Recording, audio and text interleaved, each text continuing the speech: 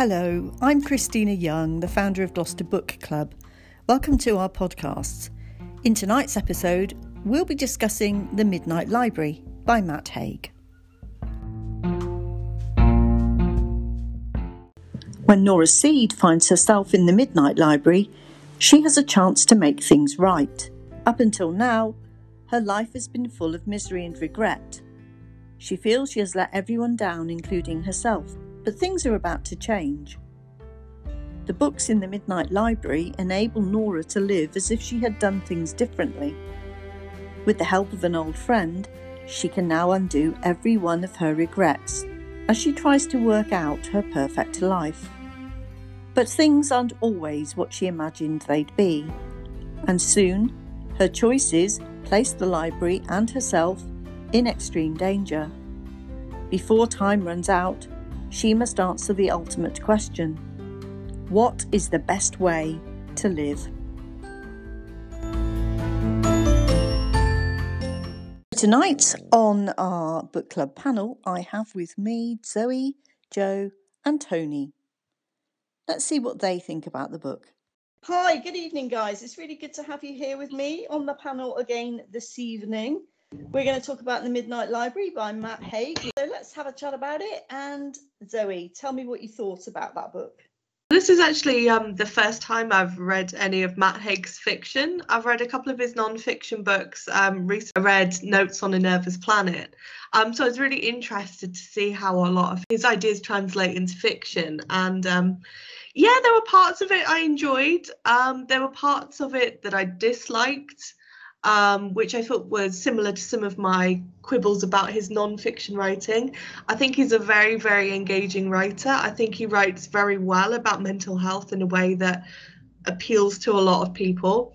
But some of the things that I've found less enjoyable when you get into the multiverses and the parallel worlds that Nora goes into is there's just like one chapter where he just lists the sheer number of worlds that she can go into. And sometimes I think some of his aphorisms, some of his statements about philosophy and life, whilst they're really interesting, they're a bit heavy-handed in a fiction book because it's meant to be coming from Nora's point of view. But overall, a really enjoyable read. And I would recommend it to a lot of people for the themes of mental health and suicide awareness as well. I think it deals with in a very good and a very sensitive way. So were you saying that you felt that some of the lives that she went into were a little bit far-fetched, a little bit? No, not quite. I enjoyed the far-fetched lives. I enjoyed the scope of it going from as small as being in Bedfordshire to as big as being in Svalbard or somewhere like that. No, what I mean is that at some point towards the middle of the novel, as she's traveling through these lives, I think I got a little bit bored with some of it. And I'm just trying to work out why. Maybe our discussion will help draw it out from me a little bit. But yeah, I enjoyed the scope of it. And I didn't think anything was too fantastical either. Tony, tell us your thoughts. Yeah, this is actually my third non-fiction book by Matt Haig, and the one I enjoyed the least of the three. Right. And I think a subtle distinction, while there are clearly, I think in these books, mental health, philosophy, etc., there's lots of these messages in there. I felt in this book, though, it was almost the other way round. It was almost a self-help book first in the guise of fiction, rather than a fiction book first, giving you insight and feeding your thought processes on mental health issues. So in the past, the other two I would call traditional works of fiction. But you definitely made you think of things, living for a very long time, etc. So I do think some of the other books, fiction first, something in there for you, to broaden your horizon second. This book I felt was the other way around. It was almost, I felt he had an idea of a message he wanted to pass on, an important message, but I feel he didn't translate that into a story, the piece of fiction, particularly well. And that as a piece of fiction, weak. As a book worth reading, very worth reading. Yeah, interesting. When you were saying that, Tony, the listeners can't see this, but we're watching each other on a screen and we were all nodding our heads at that time when you were talking about that. I think we all agree that it seems to be bridging a gap between self-help and fiction. Maybe, you know, it doesn't quite pull that off. Well, you know, what do you think, Joe? Well, I kind of agree with Tony, really. I was nodding away, and I'm still nodding. I think it was a bit on the pop psychology side, and essentially what Tony says is right. It's really a self-help book posing as a novel, and I'm not sure that it works really as a novel. As a self-help book, the messages are really important. I thoroughly approve of Matt Haig's mental health campaigns and his efforts to improve the nation's mental health. The ideas in the book were cleverly got over, and it was very thought-provoking. So don't want to be too harsh on him. No, exactly. I'm going to start by saying, but I really like Matt Haig, and I think I agree with you, Tony. You were saying you've read some of his non-fiction, Reasons to Be Alive and so on, and I've read that, and I thought were excellent, really excellent books. I do struggle a little bit more with his fiction, don't know why. I just think, you know, this is a good story, good idea. Think about, you know, I mean, he's obviously trying to get the message over that none of us are ever going to have a completely perfect life. We're always going to have ups and downs. We're always going to have bits of our lives which are going to be better than others, you know, and times when we hit some really bad patches. I don't know. I wanted to really like it. It's had a lot of hype, this book, hasn't it? It's had a lot of exposure. Lots of people online, when I've read reviews, have really say it's excellent and they really loved it. I did struggle to love it that much, I'm afraid, but I would thoroughly recommend some of his non-fiction books for anyone who wants to dabble with those. And actually, he is a very good ambassador for mental health, and in particular men's mental health, which, you know, doesn't get talked about enough, really, I think. Yeah, I mean, he's done really, really well with, you know, just bringing it up into the public's attention. One of the questions I want to ask you, you know, Nora spends all her time in this midnight library, which, for the listeners who don't know the story, is kind of like a limbo land between life and death. Don't want to give away too many spoilers about how come she's there, but she is. If you had to choose a place which was your midnight library, where would it be? Any ideas, Tony? Where would you go? Oh, mine's very easy, a record store. Yeah. I could imagine flicking through the good old-fashioned physical, you know, record store vinyl, flicking through the vinyl, looking through things you want, things you don't know, picking them up, look, feel. So yeah, absolutely a record store for me. You've stolen mine. I was going to say that, but never mind. What about you, Zoe? Where are you going to be? Well, I was reading the Midnight Library sort of in transit this week. I went to go visit my sister in Essex, and partway through I had to get the tube. And I thought that would be my space, because there's something really magical I love about being in London, being on the tube and people watching and sort of imagining all these different lives that you might go into. And I'm lucky enough, I didn't grow up in London, but a lot of my friends moved there. So I have a lot of memories already at a lot of the different stops. And I imagine you could get on and off each stop into a different life. So that was going to be my place. You would be constantly travelling around on the tube. Yeah, that's it. Okay. Joe, where would you be? Where would I be? Well, my midnight library would be a pub I found on the Isle of Wight when I moved there as a young man to start my legal training. I was quite lonely and on my own, never been there before. And I found this lovely pub in Cowes with a fantastic landlord who became basically a little bit like a Dutch uncle for me, a sort of agony uncle. And I was very happy going there to tell him my worries and problems and getting advice from him. Okay. And we became quite good friends. So it was quite a close bond we had. Okay. And I felt very safe there. That's the important thing, I think, about any of these examples people give, is you have to feel safe. Yeah, sure. So he would be with you in the pub, and you'd be sitting on one side of the bar and he'd be on the other, and, you know, you'd be propping it up with a pint, be giving you his advice. Giving me his advice. And I mean, he was about 20 years older than me, so he had a lifetime's worth of experience. I can picture it. I can picture the scene. You've all read it. Which was your favourite life that Nora went into? Did you have a favourite?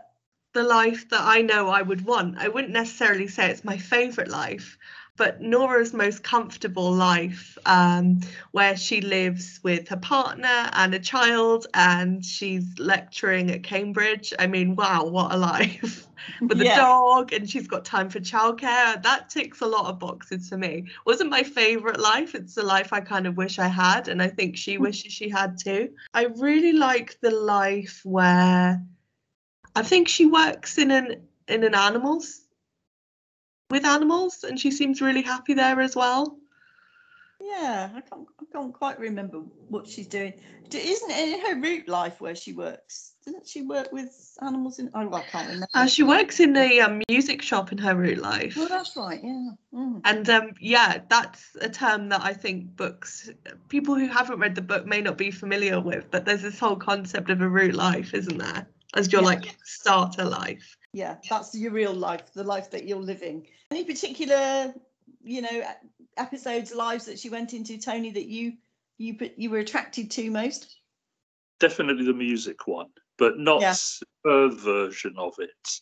I would probably, I don't know, if I knew this when I was a young kid, because I love music, I don't know, I'd want to be the sound or light engineer. So no, I wouldn't want to be the famous person on the front of the stage, possibly with excesses, but the idea of touring huge crowds, arenas, different countries, but being in a technical role in that kind of life, I think it appeals. So you'd be on a support role then, Tony, not the rock chick that Nora turned out to be. Sound and light engineers, the person on the stage is no good without them. Absolutely, yeah. I'm sure. I'm sure many rock chicks would agree with you there. Joe, what would you choose as your favourite life? Well, I agree with Zoe, basically. I think that the happy life with the family is kind of irresistible, really. I mean, it's almost the epitome of what we tend to hope for, to be happily settled down with a nice partner and children and a good life. But I must say there's quite an appeal for me in the Svalbard life. The glaciology expert, or well, non-expert, because she didn't study it in the end, did she? No. But I quite like the idea of saving the world and the rainbow warrior type the world, solving all the environmental problems of the world. Is they being hunted by polar bears? Yeah, I was say that would be fine, except for it was so cold and there were polar bears coming, weren't there? And she was on her own at one point and had to send up some flares, I seem to remember, to say, quick, come and help me, the polar bears are on their way. The Book of Regrets is a big part, isn't there, of this story. And when she goes into the library, there it is, the Book of Regrets. She's overwhelmed by it when she first looks in it. As she kind of experiences more different lives, I think she starts to come to terms with things a bit better. Do you think that by considering the ways in which our lives might have turned out differently, that any regrets that you have just go away, or do we simply learn to live with them? Now I think about it, actually, I'm surprised that living parallel lives didn't increase the Book of Regrets. It seemed to be that she was always removing regrets by doing some things differently, things that she would have changed. But I think in reality, if we were able to access our own midnight libraries, who's to say that, going down a different path wouldn't create more regrets and we'd become aware of more knowledge of things that we'd missed out of that we wouldn't be aware of otherwise. That's my only quibble with it, I would say. I love this idea of being able to erase all of your regrets, but I just, again, found it a tad too unrealistic for somebody who's in the frame of mind that Nora's in when she enters the Midnight Library, despite all the time that's passed. Yeah, absolutely. I'm just going to read you a quick quote from this book, actually, about this subject of regrets. It is not the lives we regret not living that are the real problem. It is the regret itself.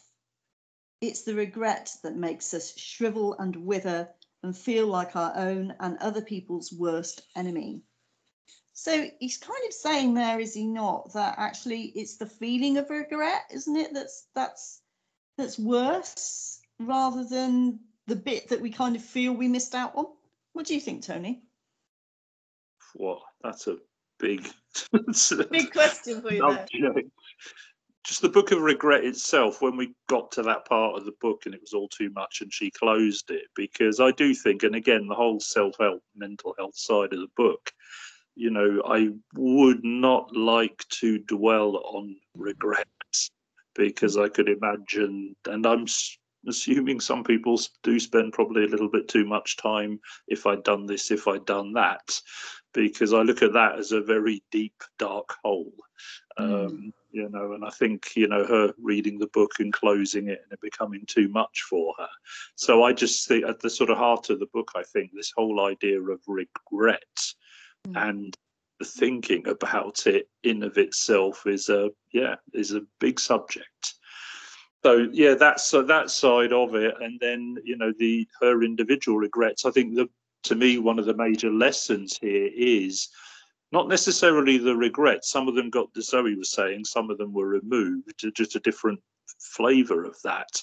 Some of them got removed because through Mrs. Elm, through the past life, she learned to see things from a different view. It's the old you look but you don't see kind of discussion, because I think as the book went on, she understood her core life, her root life, better than she did. She was looking at her own life incorrectly, but it was only through seeing others and other scenarios that she better understood her own life. Viewed as regrets, that's from her perspective. Look at it from a different perspective, it isn't.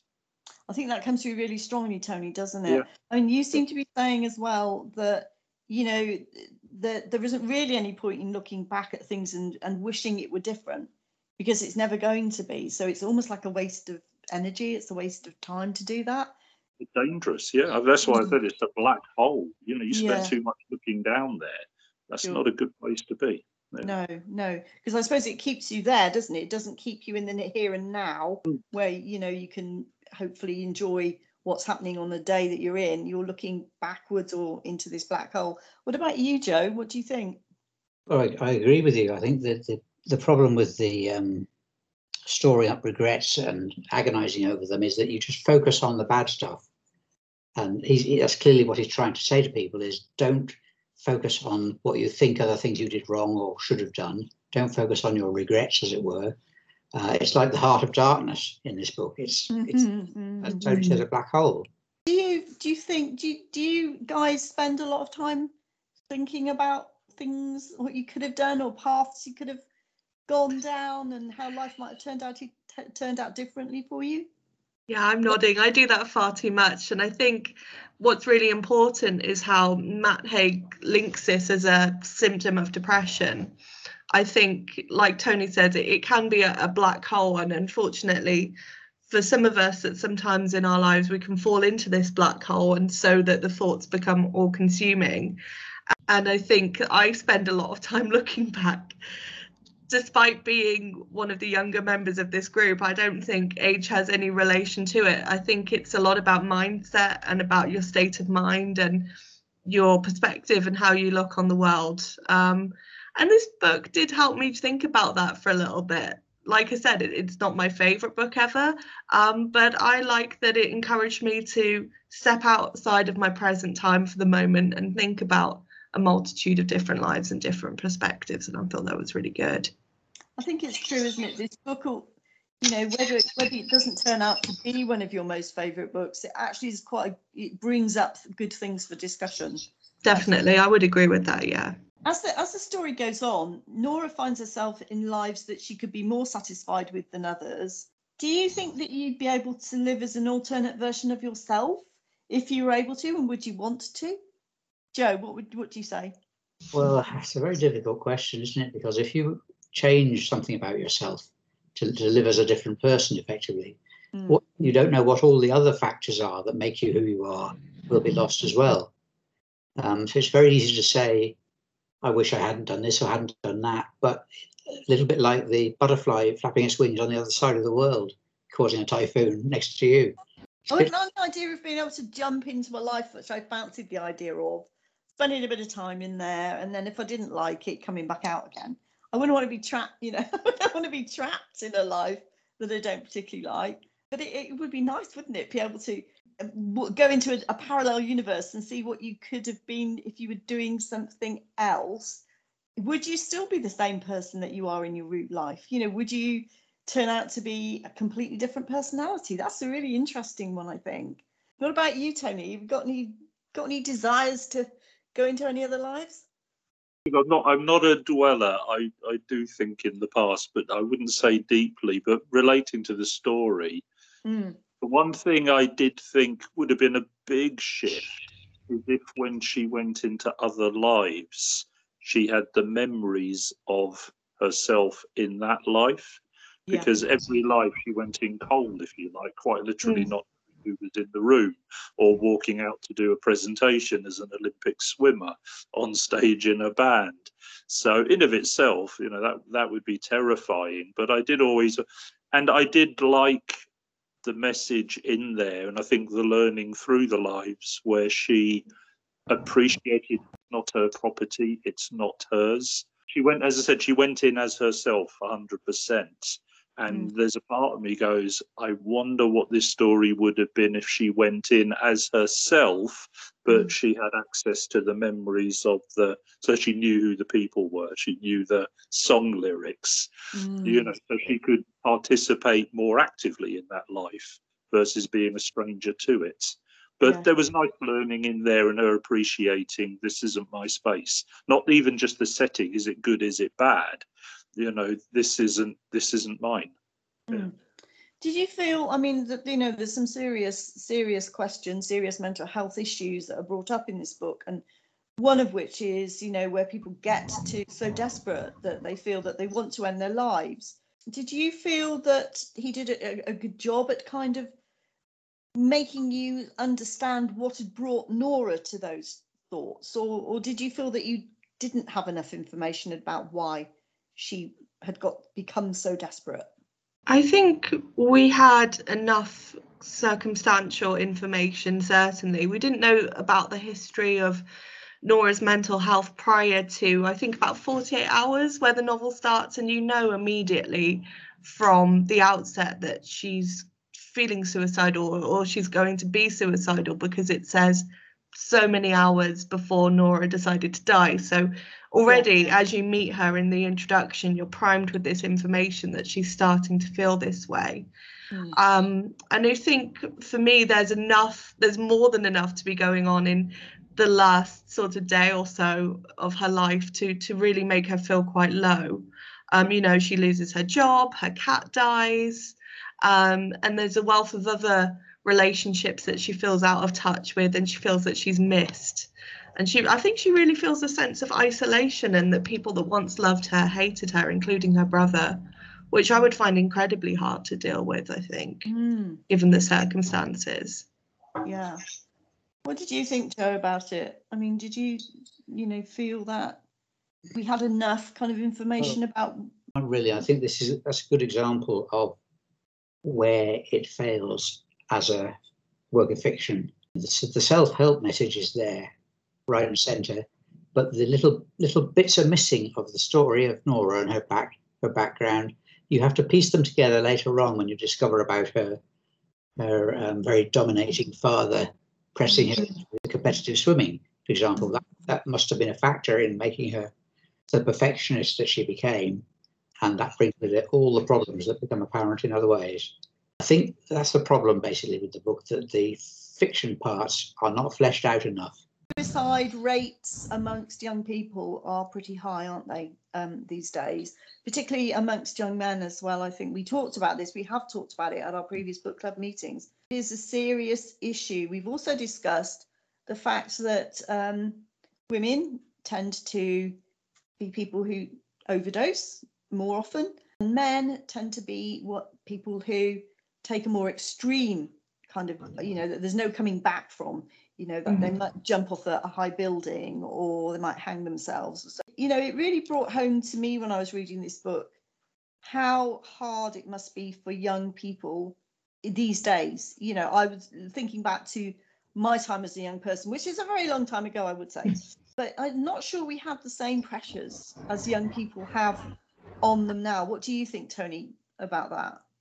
I think on that last point, I've got a daughter in her 20s, and back from uni in the last couple of years now, as I said, I've had opportunities to live life and bits and pieces, and I do feel more for young people, particularly that, especially, I don't know, if you haven't got a partner, your friend, people have been living, I don't know, virtually, I suppose, doing this, and that personal touch, that personal relationships. The last couple of years has been hard for everybody in many ways, which is why depression and anything to do with it is a very good subject, including this chat.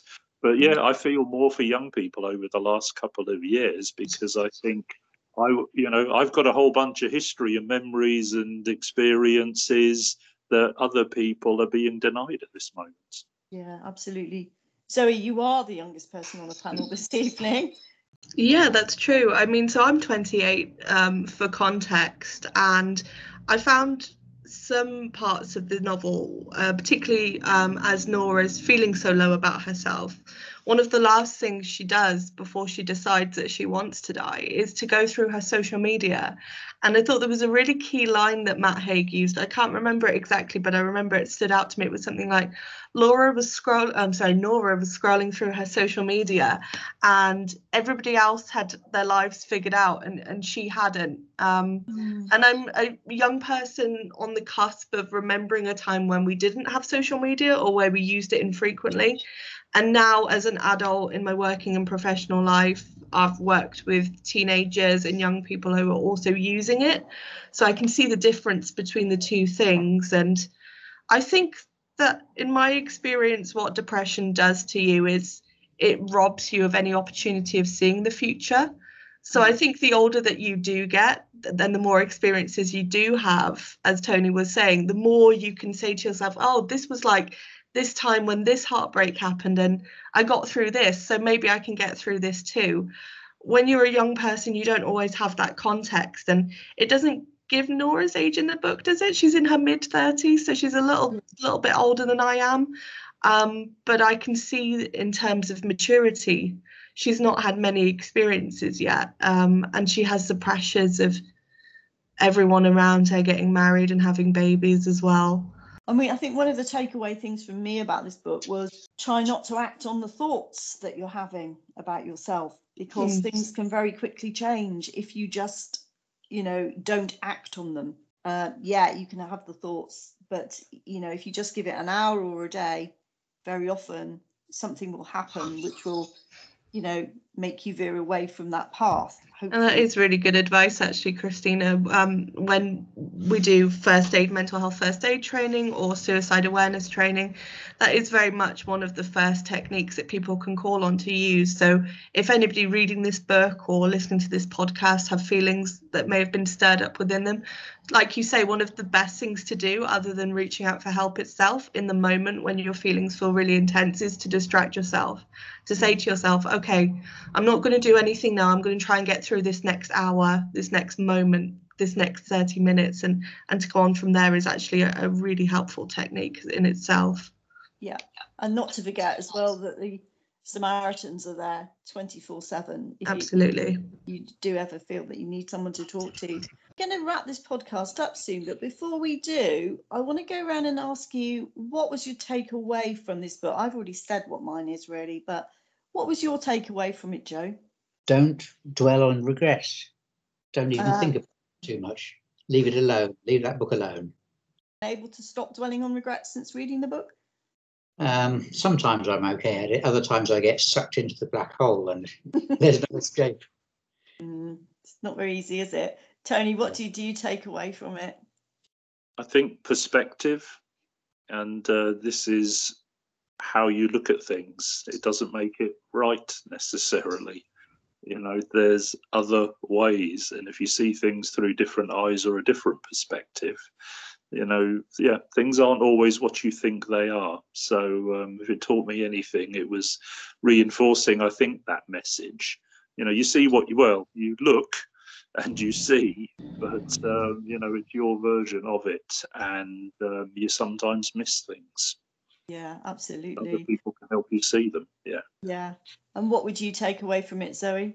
The power of imagination, and reading being such a wonderful tool to escape yourself when you don't have the physical means, to walk into parallel universes. I feel just reading about these lives has refreshed me and made me think about all kinds of alternative futures. And, even if they're never going to pass, they're never going to be real, to think about your life in different ways and to have that hope and that excitement about life is what it's all about. And just to remind yourself of the power of imagination, really. Whoa, so that's our podcast done for this evening. Thanks for listening. We'll be back in about a month's time when we'll be talking about Kazuo Ishiguro's Clara and the Sun. If you want to follow us, please catch us on Instagram and Twitter. And you can listen to our podcasts on Anchor FM, Spotify, Google and Apple Podcasts.